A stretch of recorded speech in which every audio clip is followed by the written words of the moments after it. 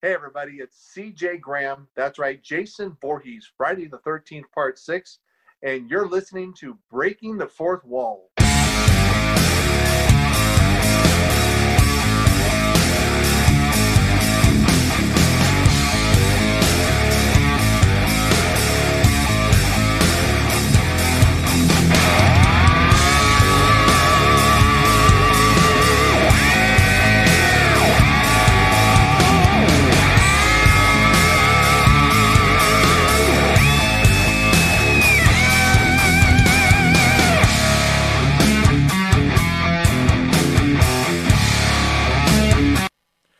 Hey, what's up, guys? Christopher Stolly here, back for another Breaking the Fourth Wall review. This time I'm going to be reviewing something I haven't had a chance to sit down and watch until today. And, quite honestly, before I even get into it, guys, Happy New Year. I hope you had a wonderful and joyous Christmas season. I will let you know that Breaking the Fourth Wall, let's get some news out of the way first. Breaking the Fourth Wall will be returning after the new year. We are going to be reformatting Breaking the Fourth Wall podcast and eliminating the weekly show. The weekly show will no longer be a major contention because of the fact that it's just been too hard to get everybody together for multiple hours to be able to record and create the segments that we do. So we're going to make them individual segments for the podcast. So that way, if you guys enjoyed the news buffet, we're still going to do the news buffet, but it will be its own daily show. The same with Journal of the Jedi and all that. So look forward to it. It's coming in the new year. Let everybody have the rest for the holidays and all. As well as Legend of the Forgotten Gods for anybody who is a fan of that. The D&D stuff that will be returning after the new year as well. The DM is going for some surgery, which is why we shut down for a while. We wish him well. Hope he gets well soon. And as soon as he's ready to return, we're going to be right back on that as well. Now the major reason that I'm talking to you guys. I just got done watching Spider-Man No Way Home. And this will be a non-spoiler review. I know there's people not only within Breaking the Fourth Wall, but also out there right now that have not yet seen the film. And wow, is all I can say is wow. This film was absolutely phenomenal. At first it started off a little bit slow. I didn't know how I felt about it. Of course, with the returning characters from both the original Spider-Man trilogy and the Amazing Spider-Man trilogy, in the senses of Lizard and Electro, and of course Green Goblin, Doc Ock, and Sandman.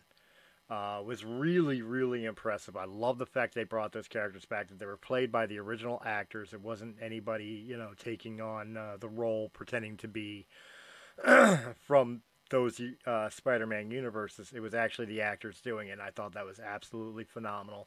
The story arc of it and what caused it and everything that's going on was really, really engaging. Like I said in the beginning, it felt a little slow, but once it started picking up, man, it held my attention. And then, of course,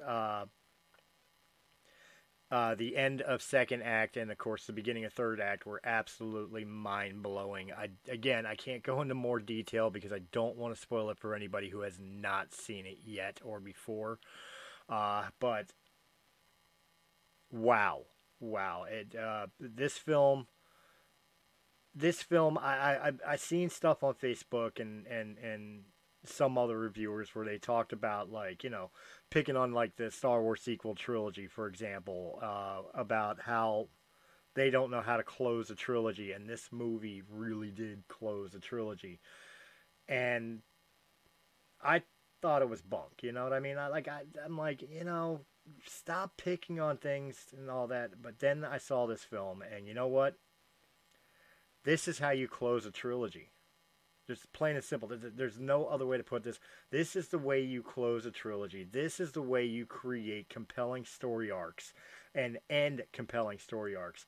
The Tom Holland Spider-Man trilogy, the Marvel Universe Spider-Man trilogy is I'm not gonna say that it rivals like Lord of the Rings or the original Star Wars trilogy. I'm not gonna do that. because that's not fair. Nothing can really touch those trilogies. But this is up there with some of the best trilogies that have been made, and I can't wait for more. I honestly cannot wait for more Spider-Man films. And quite honestly, I this movie made me want the Spider-Verse so bad. But especially bring the Spider-Verse with never mind. Again, I can't go into it because I don't want to spoil it. I'll give a spoiler review later. But for now, guys, thank you for hanging with me. Have you seen Spider-Man No Way Home? If you have, what did you think of it? What was your overall 5-star rating of it?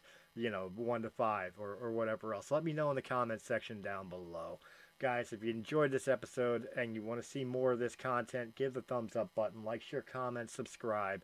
Check out all the other great videos of Breaking the Fourth Wall Entertainment. If you prefer them in audio-only format, we got you covered. Just look up Breaking the Fourth Wall Entertainment on Anchor, Spotify, Pandora, iHeartRadio, or wherever quality podcasts can be heard. And guys, we will be returning after the new year in January for consistent shows, hoping to release 3 to 4 shows a week.